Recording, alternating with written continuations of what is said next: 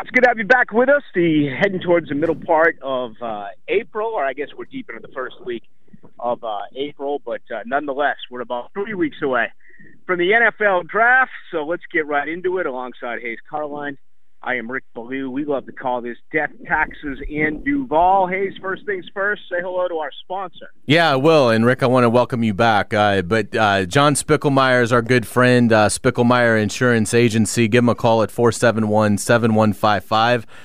John is celebrating his birthday this week, so happy birthday, John. He's the best guy around when it comes to car insurance because he's gonna do one of two things. You're gonna call him. You're going to give him your information. He's going to look at your policy as you currently have it and say, I can't beat this. Keep it. You got a good policy. Or he's going to be able to save you some money. You got nothing to lose. Give John Spickelmeyer a call, 471-7155. Spickelmeyer Insurance Agency. Happy birthday, John. And Rick, good to have you back, man. Yeah, I appreciate it. Been a tough couple of weeks, but said goodbye to my mom, and she's in a better place. So getting ready now to get back into the normal role of things, both here on the podcast as well as my regular show. It feels like Jacksonville this year, as expected, really haven't done much during free agency, kind of patchwork, if you will, that included the return of Josh Wells. Yesterday can be a swing guy at offensive tackle, and, I'm going to stay steadfast with that. I want Jacksonville to address offensive line in the first round. Do you think anything they've done, the Cam Fleming rumors, the signing of Josh Wells, the bringing back of Cole Van Lannon, they had another signing today, do you think that changes anything with the draft? I really don't think it does, and this is what GMs do, and some are savvy and some are not. I would say that in this case, because the Jaguars are so limited on their cap space, the two moves that they've made this week in terms of Wells and Brewer, I think Trent Baalke's trying to disguise the need there and keep the other 31 guessing on what the Jaguars might be interested in the draft. But neither one of these two moves changes the need. I mean, if they want to go offensive tackle at 24, if the right player is there, they absolutely can still do that. Josh Wells is at best a swing tackle, and I think he's an average one at that. And the Brewer kid that they just signed today, I'm not sure will make the team. I'm not sure Josh Wells will make the team if they draft an offensive tackle in the first or second round.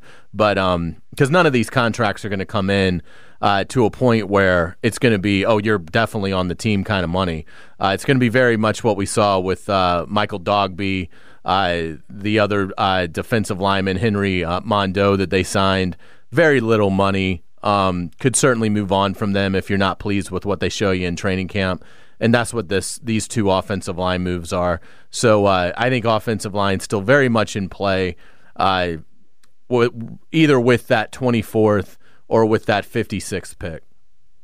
Yeah, really, I guess a perfect case scenario for Josh Wells is honestly that he never sees the field. He's right. a C.J. Beathard. That, there is health with Cam Robinson, and Walker Little wins that right tackle job, and if not, they draft someone who is able to battle him and perhaps take that job away.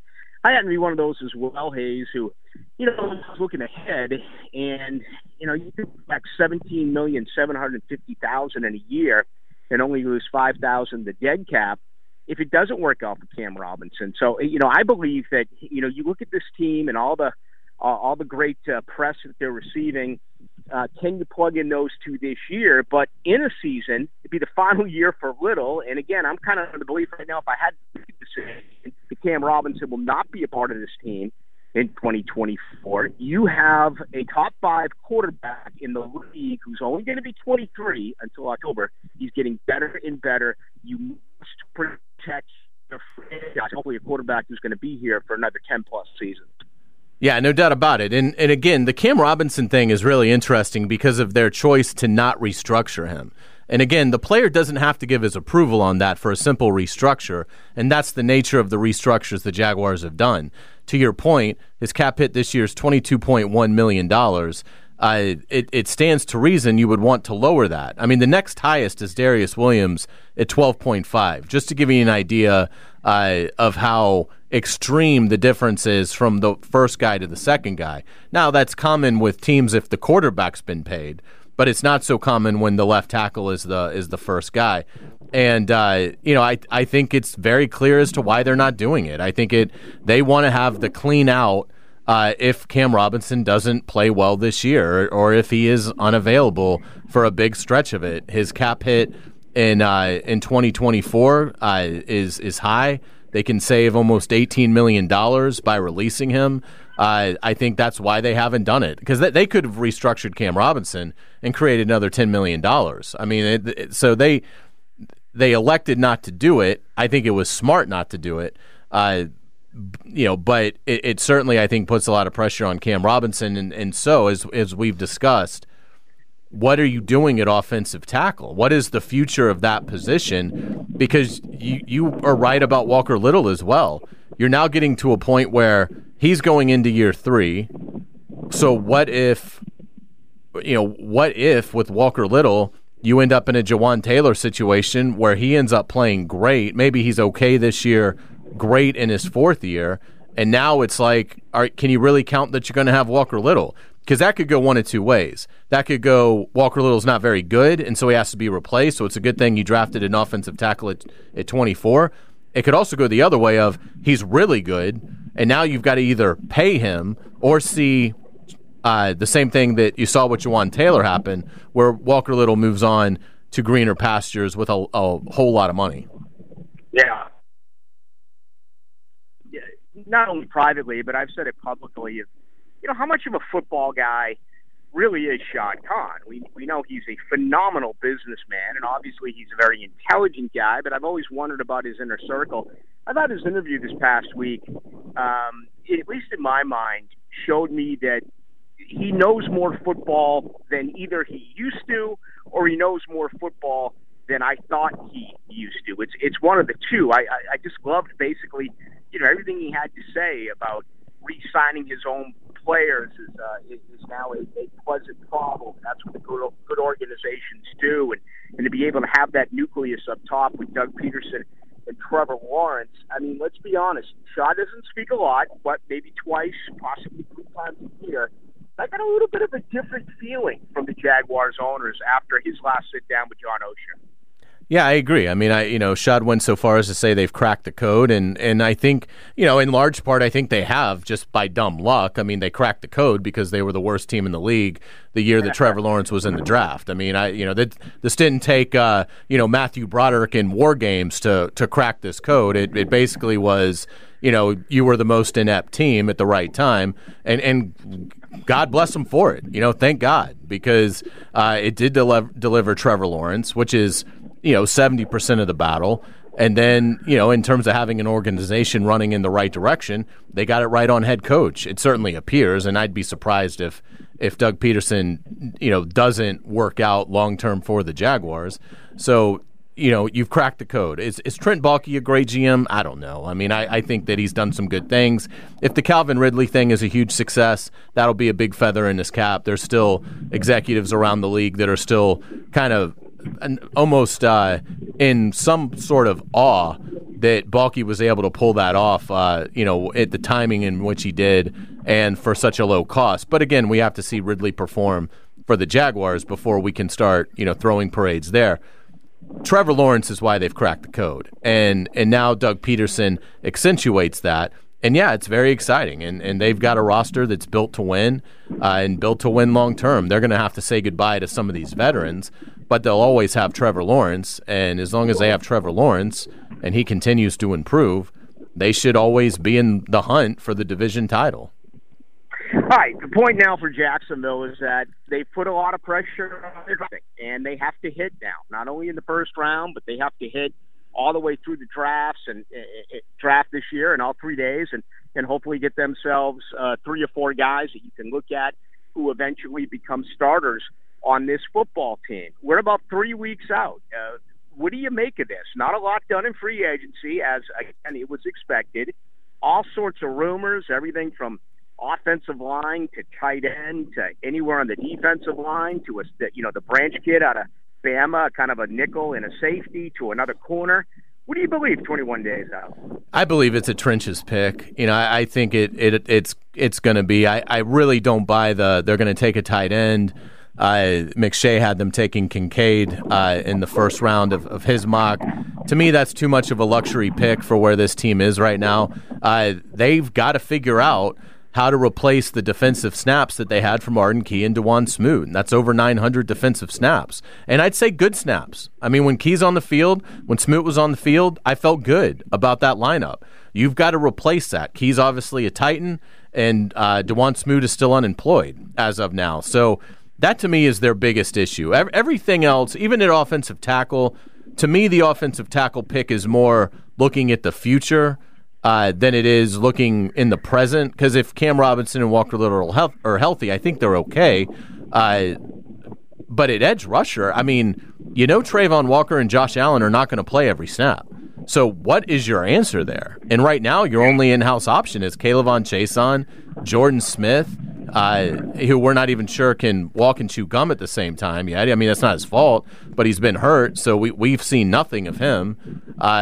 It's just, and we've obviously seen a good bit of Chason. Hard to imagine they have an in-house option. So I have to think that if there is an edge player that is even remotely near where they feel like the 24th best player in the draft is, that's got to be the leader in the clubhouse, followed closely with offensive tackle. I'd be really surprised if you don't see a pass rush pick at 24, an offensive tackle pick at 56. Maybe those are reversed, but I think that's almost got to be how they open the draft in the first and second round. Rick, what about you? Yeah, I want to go offensive line. I really do. I understand your point. I mean, outside of left guard, I think really the only two positions where you could plug a guy in, and even if they're not considered starters, they're going to get a lot of reps. Everything you just mentioned there off the edge. The other would be, your starter in a nickel, and, Jacksonville's basically in that set defense about 60% of the time. I was disappointed in the Calais Campbell decision only because I think we built him up to be something almost superhuman, that he's the greatest human being on this planet, and he is. But for him to come out and say he went to Atlanta because it gives him the best opportunity to be, effective both on and off the field, and he expects to play into late January and February, to me that sends a simple message. He went because of the money, the guaranteed $7 million and a chance to make $9 million, and there's nothing wrong with that. I mean, man, it's one last money grab, and you can live the rest of your life off that type of cash. But I just wish he was honest about it, Hayes. I mean, again, we kind of looked at him a little bit differently. And at the age of 36, I thought it would have been here, if not maybe Buffalo. Maybe hop on that train with Aaron Rodgers in New York. Certainly not go to Atlanta. I mean, that's a bottom feeder, and who knows? Maybe they make a move here for Lamar Jackson. But I was disappointed with that. I'm going to stay with the offensive line. If they get the kid out of Florida at left guard, I'm happy with it because it fills one of two spots that could open up in the immediate future. I would like to get the best tackle available, but then I'm with you. Even though Jacksonville was, 28th in the NFL in pass defense, they were, 25th in sacks. They only had 35. Next Gen told us that they were really good in pressures. I think they were second in the league, but that's kind of like warning track power, right? You need a guy to clear defense and hit 3-run bombs, not just the second out of the inning back to the track, and that's what Jacksonville did last year. So I'd have no problem with that. Offensive line right out of the gate to try to get someone off the edge in round 2.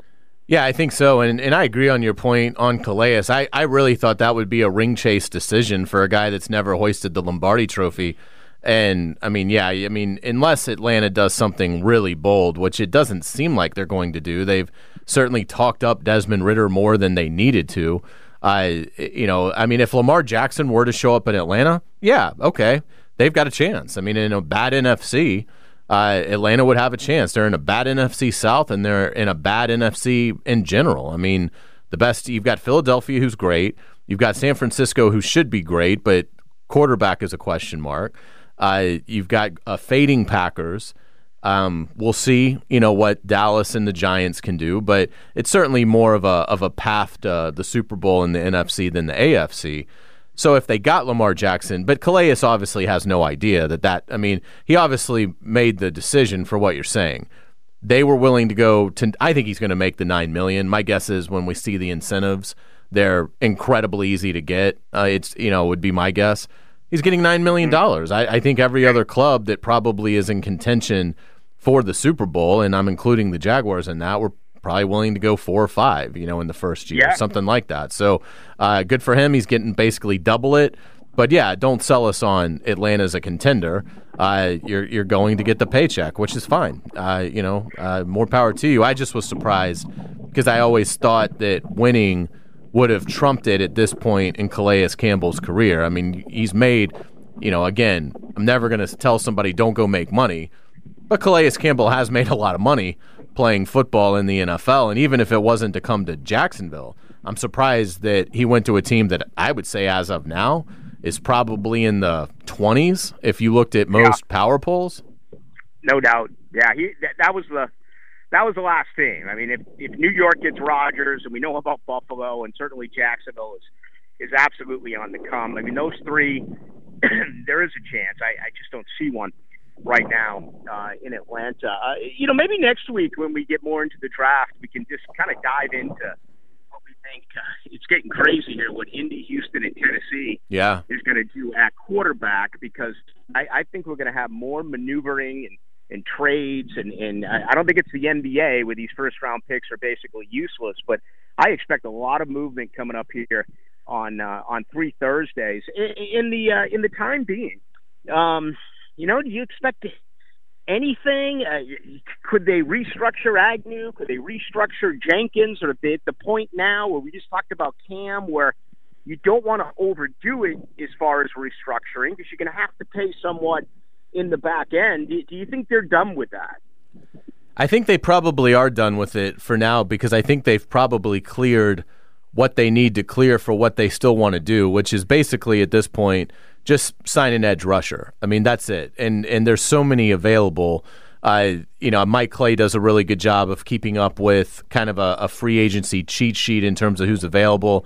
And at edge rusher, just going down his list, you've got Leonard Floyd, why am I having trouble saying this?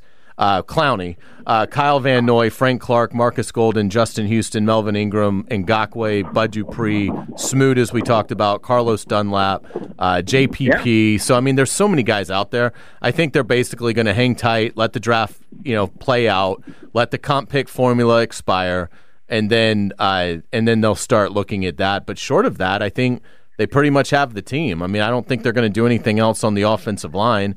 And again, the guys that they've signed, Wells and Brewer, those guys aren't really going to affect their salary cap space because, again, they're only counting the top 51. So, right. Once you get beyond that, it doesn't really matter. So I'd be surprised if those guys are coming in, ridiculously higher than $940,000, which is the cutoff right now for the Jaguars. So, in terms of cap space, nothing that they've done with these recent moves is going to change any of that. It's going to be when they go and offer that 1 year, $4 million Arden Key kind of deal to one of these guys to get them in here. But short of that, I think the hay's kind of in the barn in terms of the free agency. Anything that you could see popping up? No, I mean, that's the position. And you mentioned it. There's really a lot of guys. Some are tweeners, more outside of linebackers, but I mean, Frank Clark didn't have a great year, but he's a beast in the playoffs. And, for him, I wouldn't be surprised for him since he's won. If a team offers him an extra $1 million, he's probably going to go where he can get the most cash. I'd love to have him here. Some others, maybe it's what we said that we figured was the deal for Calais Campbell, but it wasn't. And as you pointed out with Arden Key and also Evan Ingram, a year ago, Trent Baalke is able to put together some nice one-year contracts, and that's exactly what they need at that particular position. So, yeah, I tend to agree with you. Let's see what happens at the draft, and wouldn't be surprised if that's the direction we end up going post-draft to try to get at least one more guy on that defensive line. And, of course, the communication is still there with Dewan Smoot, but it just – listen, James Robinson was better than I thought he was better than they did. And obviously his return from the Achilles was problematic. It's the same injury for Dewan Smoot, and he's about, 5 or 6 years older than James Robinson. So I don't know if you can honestly bank on anything as far as that is concerned. But, hey, we'll keep you in the know, and we'll do it each and every day. My name's Rick Ballou. I'm with you from 6 till 8 right here in the home of the Jags. Hayes Carline is with you from 3 till 6. You can reach me by going to Blue1010XL on Twitter. How about you, Hayes? Yeah, please reach out at Hayes Carlion, and want to thank our sponsor again, John Spickelmeyer. Spickelmeyer Insurance Agency, 471-7155. Make sure you're not spending too much on your car insurance. We all have to have this. We all want to be paying the most, affordable, most efficient price. Have them look at your policy. Give them a call. It's not going to cost you anything. 471-7155. And once again, happy birthday, John.